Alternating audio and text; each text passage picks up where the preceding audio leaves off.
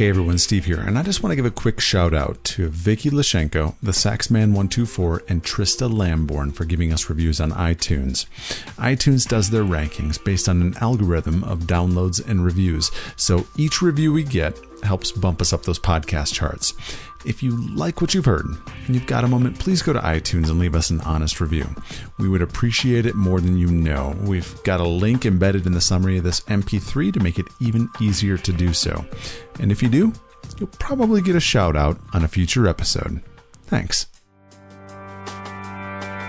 Look up, look up, look up. There is a bigger picture that you are part of, and don't lose sight of that. Welcome to Eternal Leadership, a show dedicated to equipping and inspiring leaders to accomplish what God has created in them. I'm Steve Ryder, and that was today's guest, author and speaker, Dondie Scumaci. Now, Dondie has written 3 books: Designed for Success, The 10 Commandments for Women in the Workplace, Career Moves, How to Plan for Success, Create Value for Your Organization, and Make Yourself Indispensable No Matter Where You Work, and then thirdly, Ready, Set, Grow, How to Rediscover Your Passion, Overcome Your Fears, and Create the Life You've Always Wanted. She's wise and practical and one of my favorites. Here now is how my co-host John Ramstead got this conversation started. All right, Steve, this morning on Eternal Leadership, we have Dondie Scumaci on. Yeah, I'm really excited about this. We heard about her through our past interview with Bob Berg, and afterwards Bob had said, all right, if you're interested in interviewing some women, here are some names. And he named off a few, and the first one that he named off was our guest today, Dondie Scumaci. And I remember looking at her website saying, I want to get her on. Yeah, and we're excited, Dondie, because Bob said you had the female John Maxwell. John Maxwell used to be my pastor.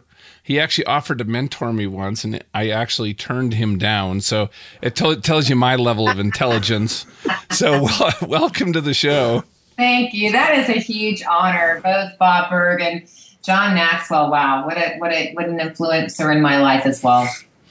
Yeah. Both of those are. Now, you have a very interesting background, in finance, and now today you're speaking and creating mentoring partnerships, and you've authored 3 great books. But I would love to start and just share a little bit about your story and your journey, let people get to know you, and then there's a whole bunch of things Steve and I'd like to dive into. Thank you. First of all, thank you for having me. I'm honored, and I know that I'm in good company as I look at the list of your interviews and your interviewees. So I am honored to be here with you. Now, my background, I like to see it this way. I think I, for the longest time, kind of followed a path, but I didn't create one. And so I think I did a great job of taking care of the things that came my way. I was uber responsible and I think a little talented. I had great mentors. I was very driven and very ambitious. But as I look back I started out in banking. I started at the beginning of banking, and I grew into executive leadership of a couple of large banks in the United States. But that was really just following the path. And then one day I decided, what do I want to do? What are my gifts and my talents? And I think that this is one of the messages that I try to deliver out there in the big wild, if you will. It's that you came to the planet fully loaded with gifts and talents. They're yours. God gave them to you. But they did not come batteries included, man. You've got to open your gifts. You've got to develop them and practice them, and you've got to bring them to market. And I think there's a huge chunk of humanity that still haven't opened their gifts. They're just in job jail. So, part of my transformation is realizing I was kind of in job jail, and I wanted to do something. I wanted to design my life. And so I went from being an executive of a bank to being a consultant, which is just code for unemployed.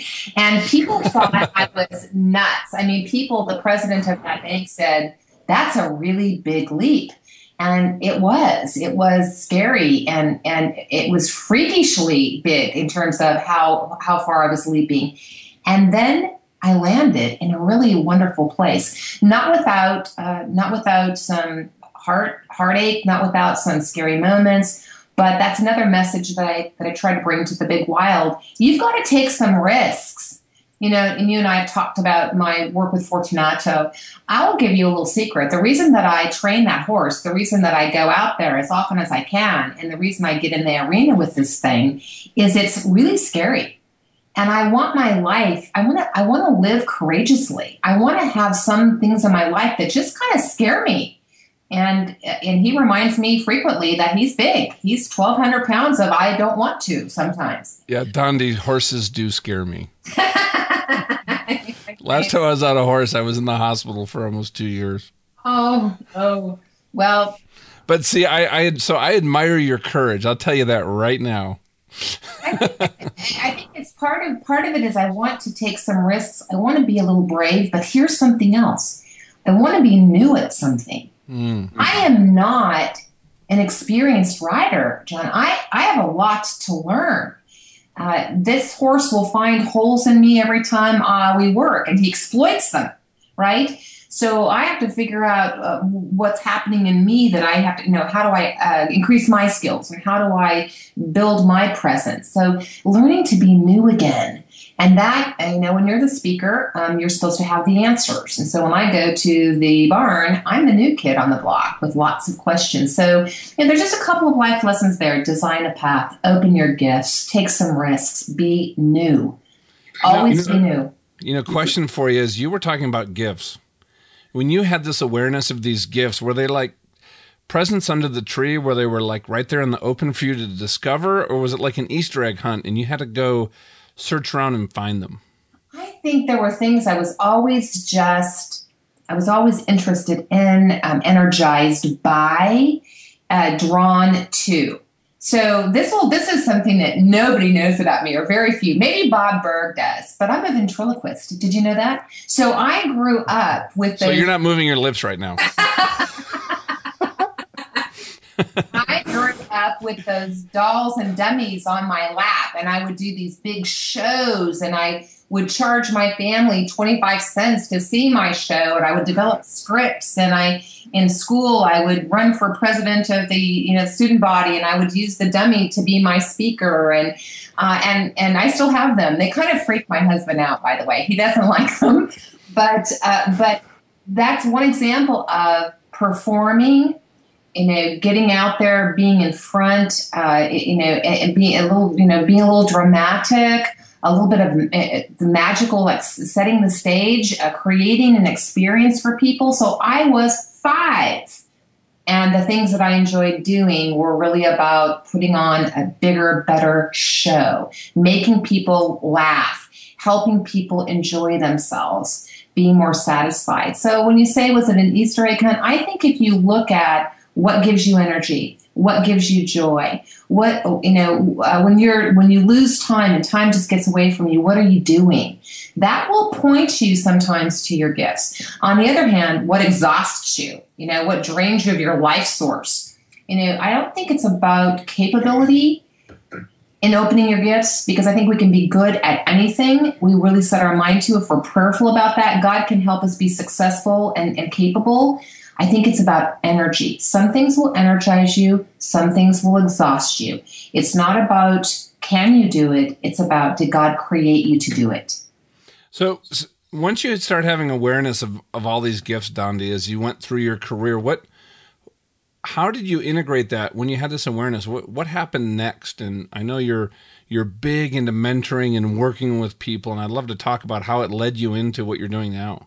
So when I was a banker, I was in sales. I loved sales, and I was pretty good at that, quite frankly. I love the tangible nature of being able to create wealth for people or help them lower their credit costs. And I could tell you every day how many people I talked to and what I'd done for them. So there was that problem solver, make a difference part right there. And then as I grew up, I was managing the sales functions of large institutions and really designing the infrastructure for salespeople to be relationship managers. And I fell in love with developing people.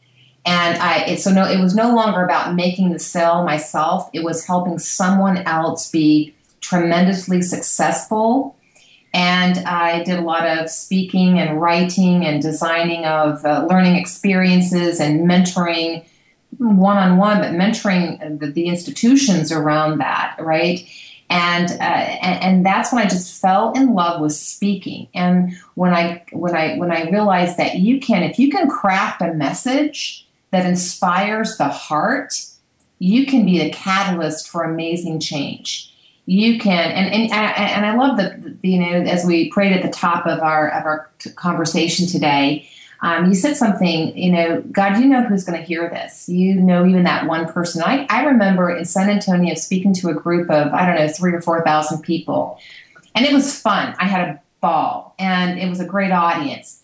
But at the end of it, as I was walking out, there was one woman standing against the wall, and tears were rolling down her face. And she had waited for all of the packing up and all of that. She had waited for all of the goodbyes and the thank yous. She had waited probably 30 minutes or more. And she said, I need to tell you that your message tonight was for me. Wow. It was for me.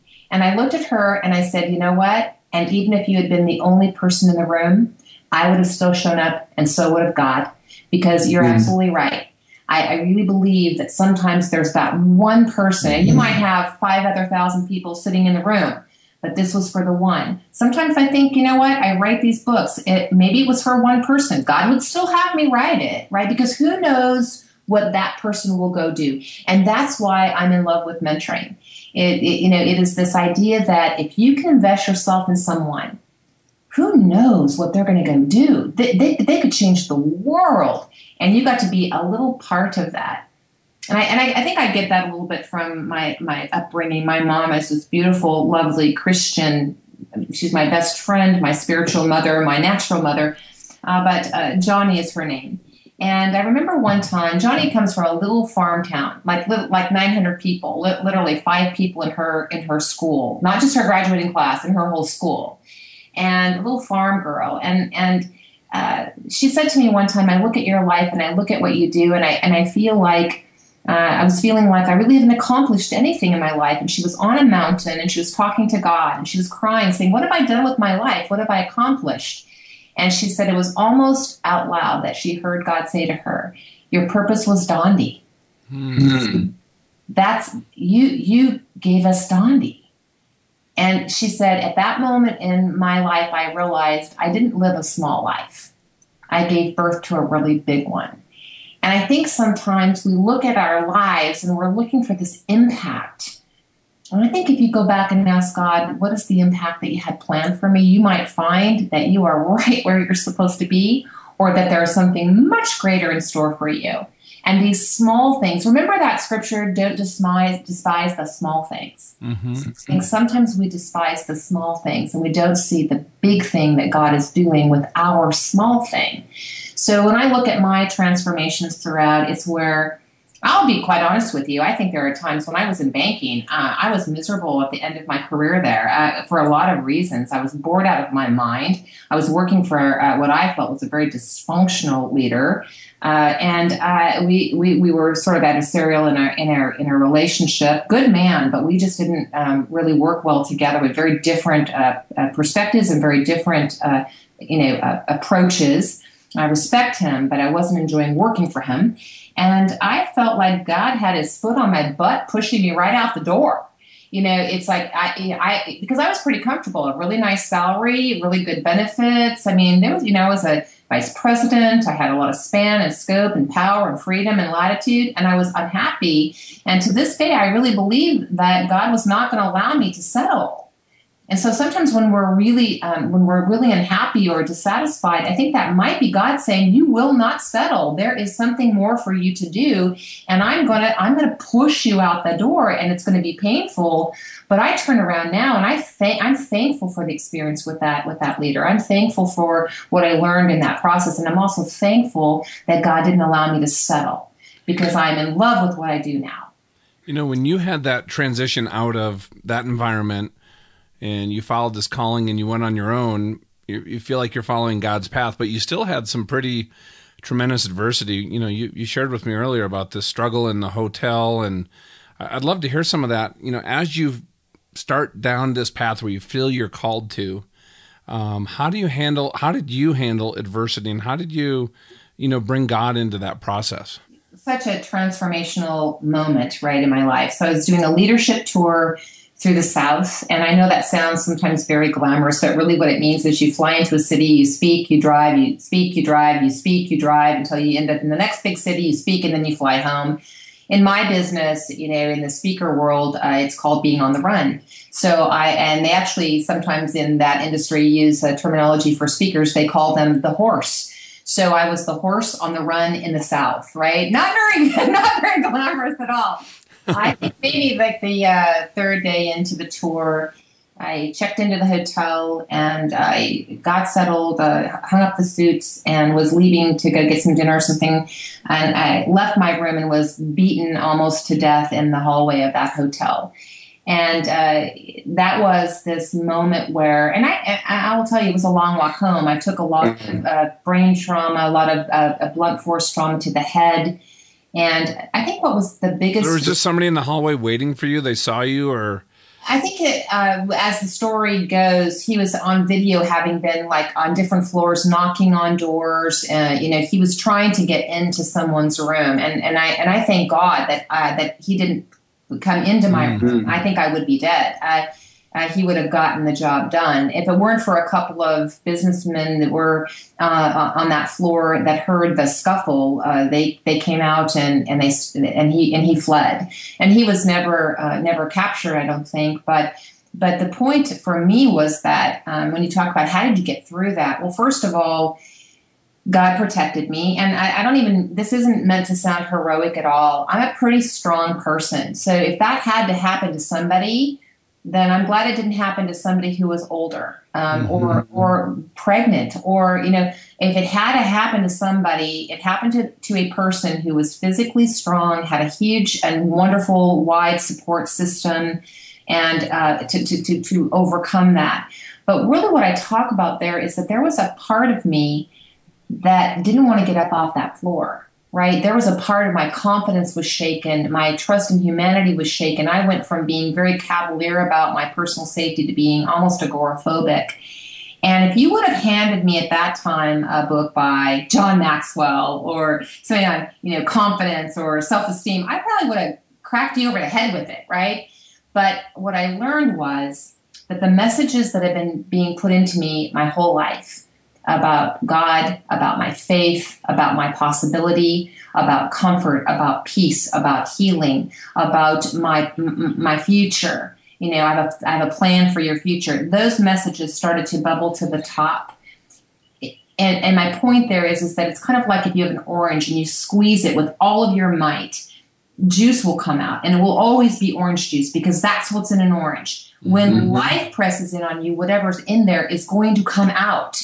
If fear and anger and bitterness and resent come out, that's what's in there already, right? If faith and hope and resiliency come out, that's what is in there. So in that way, events never get to define us. They just reveal us.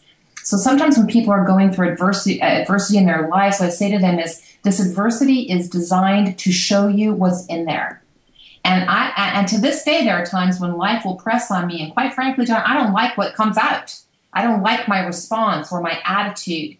And that, I think, is God's way of saying, I'm going to push on you a little so you can see what's in there. And then you can decide whether or not that belongs in there. Is that aligning with the plans I have for you, or the person that you desire to be?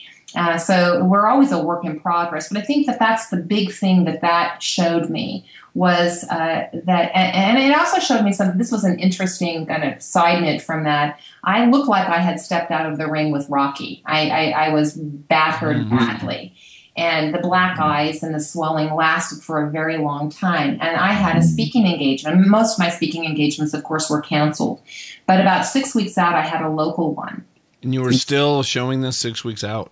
Oh, yeah, 6 weeks out, I still have black eyes, and it was kind of that, it wasn't really even a pretty black eye anymore. It was kind of getting to be that greenish blue. I mean, kind of, it's that.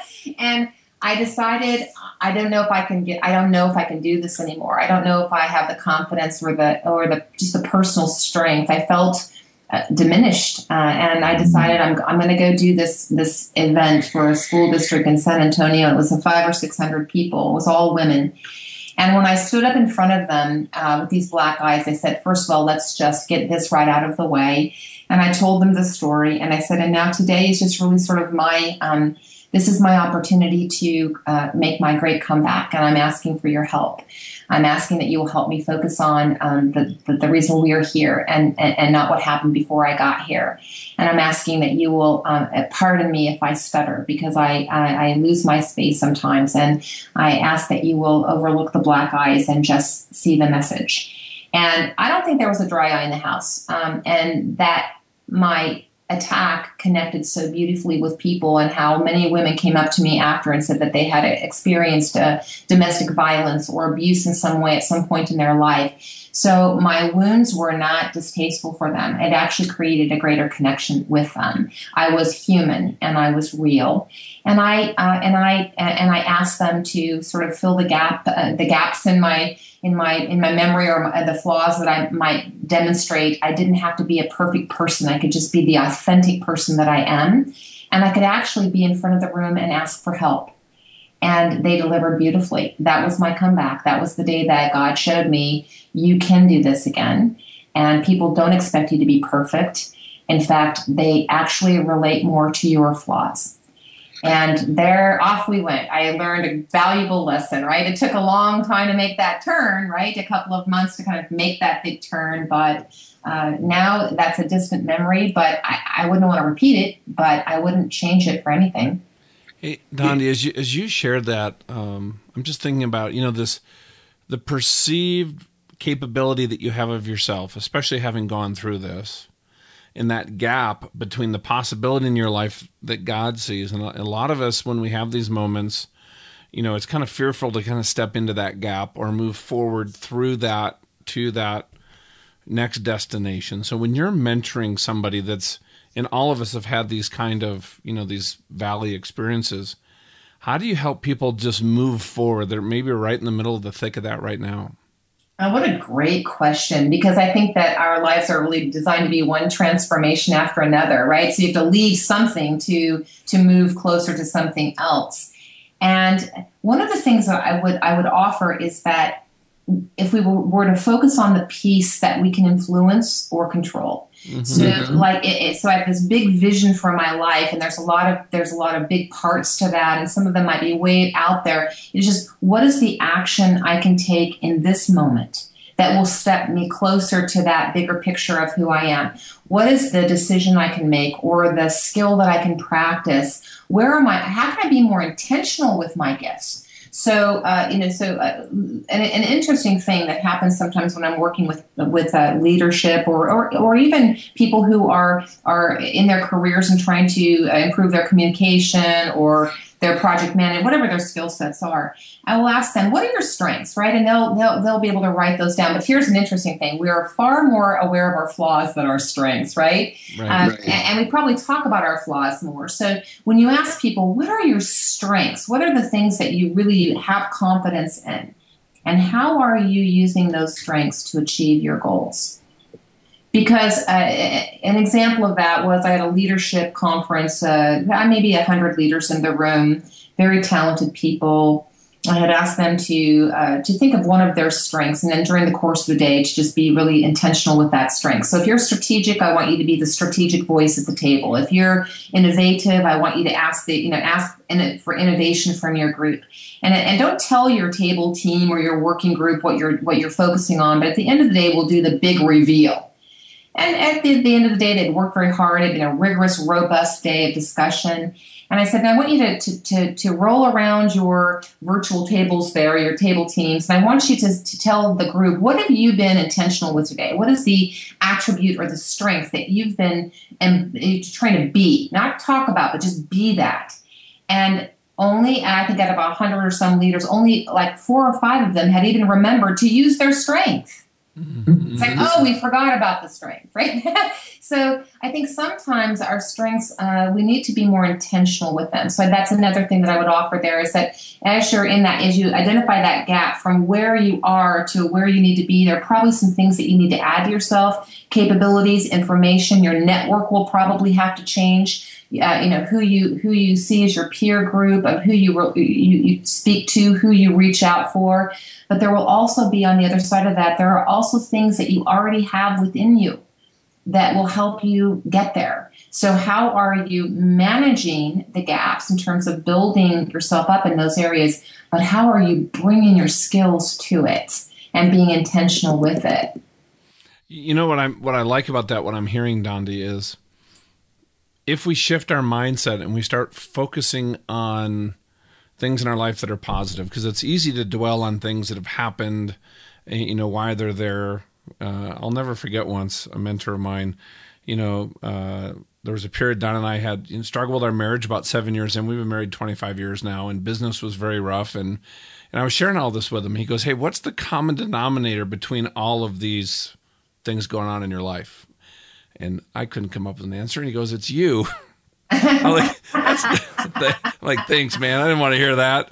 But you know what? He helped me start focusing on things that I do well, my strengths. You know, if it's a situation, go back and say, what did you learn from that? How do you move forward instead of dwell on things that aren't working? And I got to tell you, for me, that was definitely an inflection point in my life, just getting so much better. So I really like what you just shared, because it really connected with some things that have helped me in the past.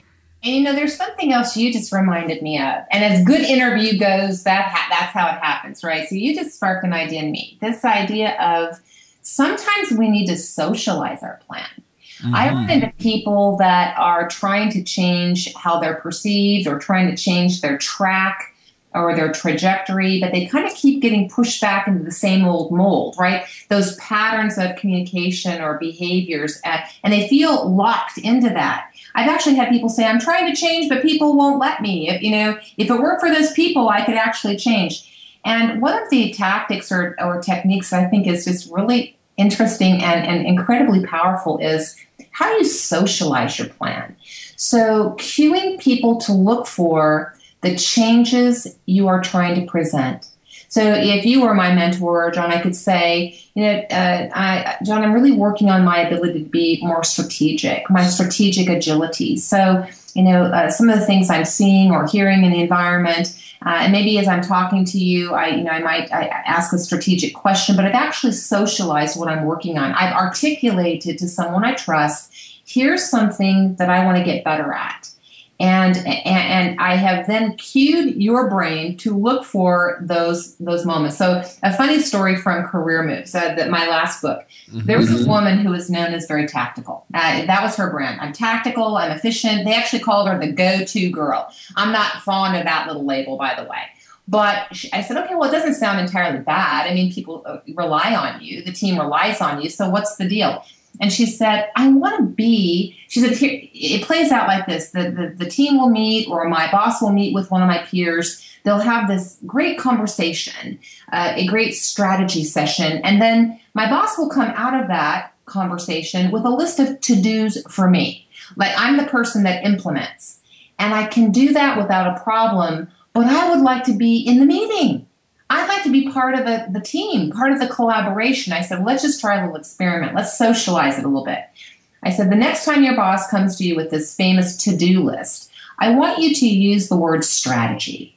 I want you to ask a strategic question. Use the word strategy or forms of the word strategy, not to the point of ad nauseum, but do that. Like, strategically speaking, how does this fit? Or how does this relate to the strategy of? Or can you help me understand the strategy behind?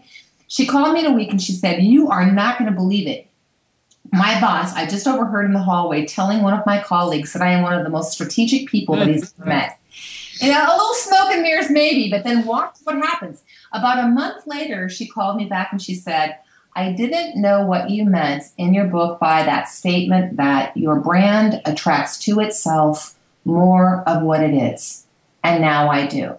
Because today my boss came to me and instead of saying, will you take care of this? He said, what do you think we should do about this? Boom. That was huge for her, wasn't it? Yes. So she socialized the change that she was making. She brought a strength to view, and she made it more visible to the people around her.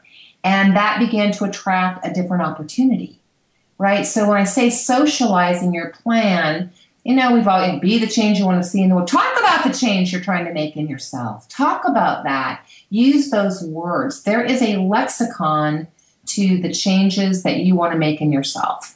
And you can begin then to attract different opportunities. So I think that when you were talking about the idea of we end up talking about our flaws or focusing on our gaps, if you were to flip that over and talk about the changes that you are making and allow people then to sort of look for those, it actually triggers the reticular activating system in your brain, right? So it's that part of your brain that we've all had it. Like you couldn't remember the movie title or someone's name or the name of a book, and you were trying so hard and it wouldn't come to you. And then you're in the shower and boom, there it is. Your brain just delivered that, right? So, and your brain, by the way, at that moment was doing a little happy dance. I just want you to know it's a sign. You got a little dopamine shot. Yeah, that's right. So we can use that strategy very intentionally. When we put it out there like that, we get people to look for the things in us that we want them to see more of. So here's something I've noticed in the workforce, and I'd love to get your thought because this is where you're working every day. Some of these limiting beliefs, like this woman who just saw herself as just this tactical operator. She's an executor, right? And that was limiting her. And now as soon as you open that perspective to, hey, let's get some clarity on how you want to be seen. Your brand, it's what you're known for when you're not in the room. When you're working with folks, you're teaching, mentoring, speaking, what do you do for people to create that awareness and that clarity of how they want to be perceived and link that to really the life that they want to create, something that's bigger than just, their job or their paycheck in that moment? Oh, it's a fun process. It's also a process. So the first thing I would say is trust the process. You don't change a brand overnight. I think there are some steps I can offer. So the first step is to try to figure out what your brand is right now. And that's outside of you. What are you known for? And to some degree, you can use questions like, what do people come to you for help with? What assignments flow to you? To some degree, that will tell you what people think is your strength, is your skill set. And that can also show you some flaws in your brand. I had a woman one time at a conference say, well, I don't know why everyone always comes to me with all, the office gossip and news. And I said, they come to you with that? Oh, yes, I know who's in trouble and who's, dating who and who's mad at who. And I said, I had a piece of paper in my hand and I said, what is this? Just as an experiment with her. And she said, well, it's a piece of paper. And then I watered it up. And I said, now what is it? And she said, it's garbage. And I said, do me a favor, put it where it goes. And so she starts wandering around this meeting room looking. I said, what are you doing? Where are you going? She said, I'm looking for the garbage can. I said, you're looking for the appropriate place to put the garbage. Do you think maybe people are doing that with you? Right, so that's not a brand that you want to build. That was some truth and love right there, Nandi. I don't know if I got a lot of good feedback from her, but so sometimes it's having the boldness when you're looking at your brand. Some of the things that you want to look for are, what is positive and powerful about my brand? What isn't? Mm-hmm. And this is probably the most common thing that I see as I work with people. They dig into this. What are the ambiguous, unclear, the things that you have that other people just don't know you have it, right? What do you wish were more obvious to people? So in the case of the tactical worker wanting to be known as more strategic, that was sort of a dormant skill that she had. It wasn't obvious to people. She was clearly tactical and efficient, but people didn't know about her ability to be strategic and creative. She had to bring that forward. So the first step is to figure out, what is your current brand? And then it is to decide, what do you want your brand to be in the context of the future that you seek? So as you look out a year, 3, 5 years, I guess the question is, how will your brand need to change so that you become the natural the natural choice for the opportunities that you seek, that you are top of mind. So, for example, you said, or maybe it was Steve that said at the top of the interview, Bob Berg was saying, here are some people off the top of my head. And my name came up. I'm tremendously honored by that.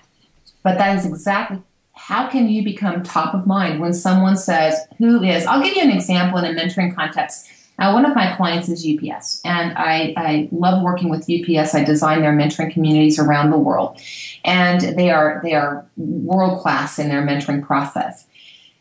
There was an interesting story about how brands attract to themselves. There was a problem somewhere in UPS. I don't know what the problem was. Probably something around logistics, because they love logistics, right? And the leadership was talking about this problem, and then someone said, "Who are the problem solvers? Where are they?" And names just started coming to the top of these leadership minds. Interesting. Go get those people. Give them the problem. Let's see what they will do. And they were very successful at solving that problem. But the point of the story is, what brought them to the table was their brand.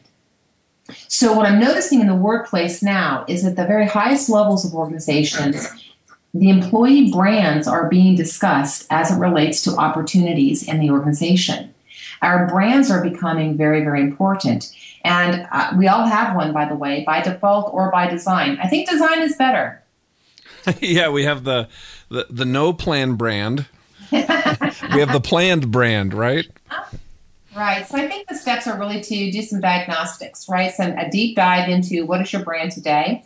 What do you hope that it will be? And find those big gaps. And then start to think about, what is the lexicon? How do I show up? So one individual did it like this. She had 3 branding words that she wanted to add to herself. I think it was leadership, innovation, and strategic.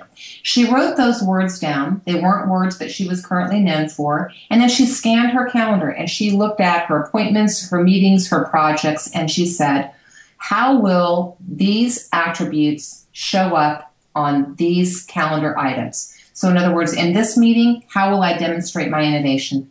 How will I demonstrate my strategic agility? What will I do to show up and be the brand?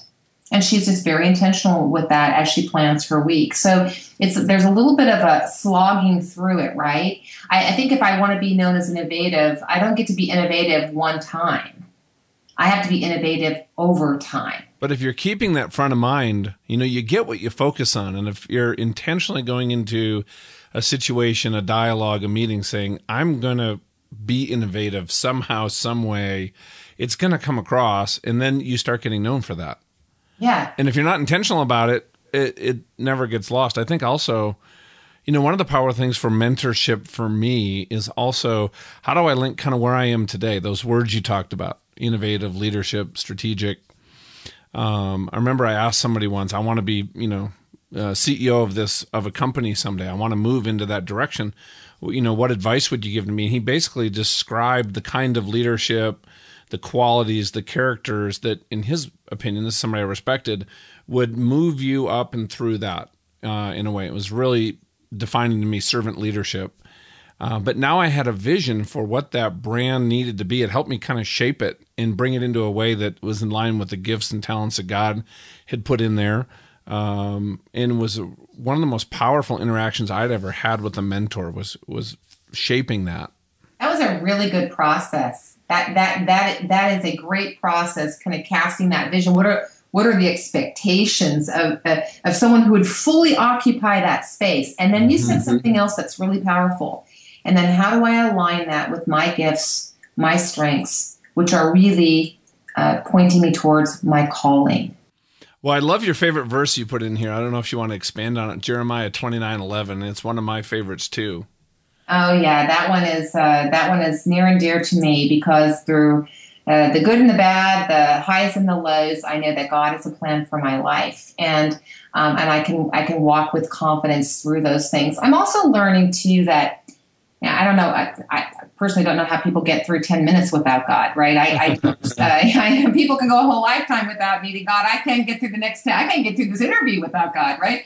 So the idea for me is that the confidence that I have is that in between what is possible or the result that is required and my capability, then if I will just bring my best to it, if I will bring the best of who I am to this situation, God will fill in all of the gaps. He will fill in the holes, and He will make it great. And when I finally realized, and part of the plan for the future too is where we spend our time, right? That intentionality. I remember one time getting ready to speak, and it was actually to a large Christian women's conference in San Antonio, Texas. I think there were several thousand women there. And I had been on the road and I'd been traveling a lot, and I was feeling a little unprepared, a little uncentered.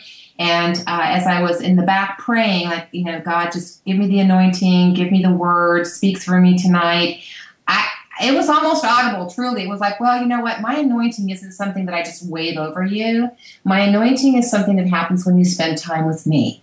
That hasn't been happening so much. So I'll just let you take this one on your own. And I remember stepping out onto the stage and feeling for the first time, I cannot do this alone. And thankfully, he didn't let me fall on my face. But it was a really good lesson, because sometimes I think that we get so busy in life, becoming these things, building our brand and all that. And ultimately, when I spend time with God, and when I have his presence, and when I step into every situation knowing that he has designed this for a reason, or that he will help me be successful for his purposes and reasons, I will be successful. But the moment that I lose sight of that and get caught up in the busyness of it, the energy drains out of it, and actually the meaning also leaves. So the purpose behind it. So that scripture to me just talks about my purpose, and it also talks about my protection. Well, I love how you describe that, Dondi. As we wrap up here, is there just anything else on your heart that you just would really love to share with anybody who's listening to this? I think that if I could just give an encouragement, is that you are at the threshold of a new thing. And if we will allow God to do it, he will do a brand new thing in each of us. And the new thing in each of us is part of a much bigger picture. So this risk that you need to take, or this fear that you need to overcome, or the skill that you need to build, I will tell you that God is a creator of talent. He's also an exporter of talent. And there's a bigger purpose behind it, right? So we see the finite, we see the moment, we see the disappointment or the struggle, and there's a bigger picture. So I'm constantly telling people, look up, look up, look up. There is a bigger picture that you are part of, and don't lose sight of that.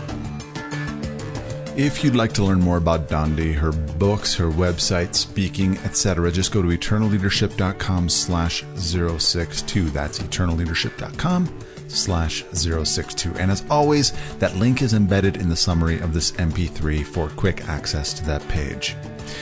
If you have any guest ideas, please let us know, especially women that are making a kingdom impact. We love those suggestions. We love hearing about people that we've never heard of. So please send it to us through Facebook, facebook.com/eternalleadership, Twitter @eternalleaders, or through our private LinkedIn group. Just type Eternal Leadership in the search box and it'll pop up right there. Next time on Eternal Leadership, Director of Marketing at Halftime Institute, Paul McGinnis. My wife's asleep next to me, and I wake her up and I say, Miriam, and she's like, what? And I go, I really think God is telling me to leave Ecolab, and he wants me to leave tomorrow. And she goes, great. And she turns back over and goes to sleep. And I'm like, all right, I'm sorry. And I tap her. I said, man, I'm going to need a little more than that. And she goes, what? She goes, why are you hesitant? She goes, this is what you've been praying for, is clear direction for the last 9 months. And she goes, that sounds pretty clear to me.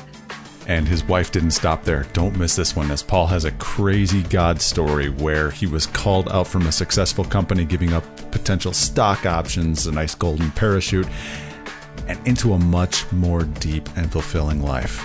For John Ramsden, I'm Steve Ryder, and thank you for listening to Eternal Leadership.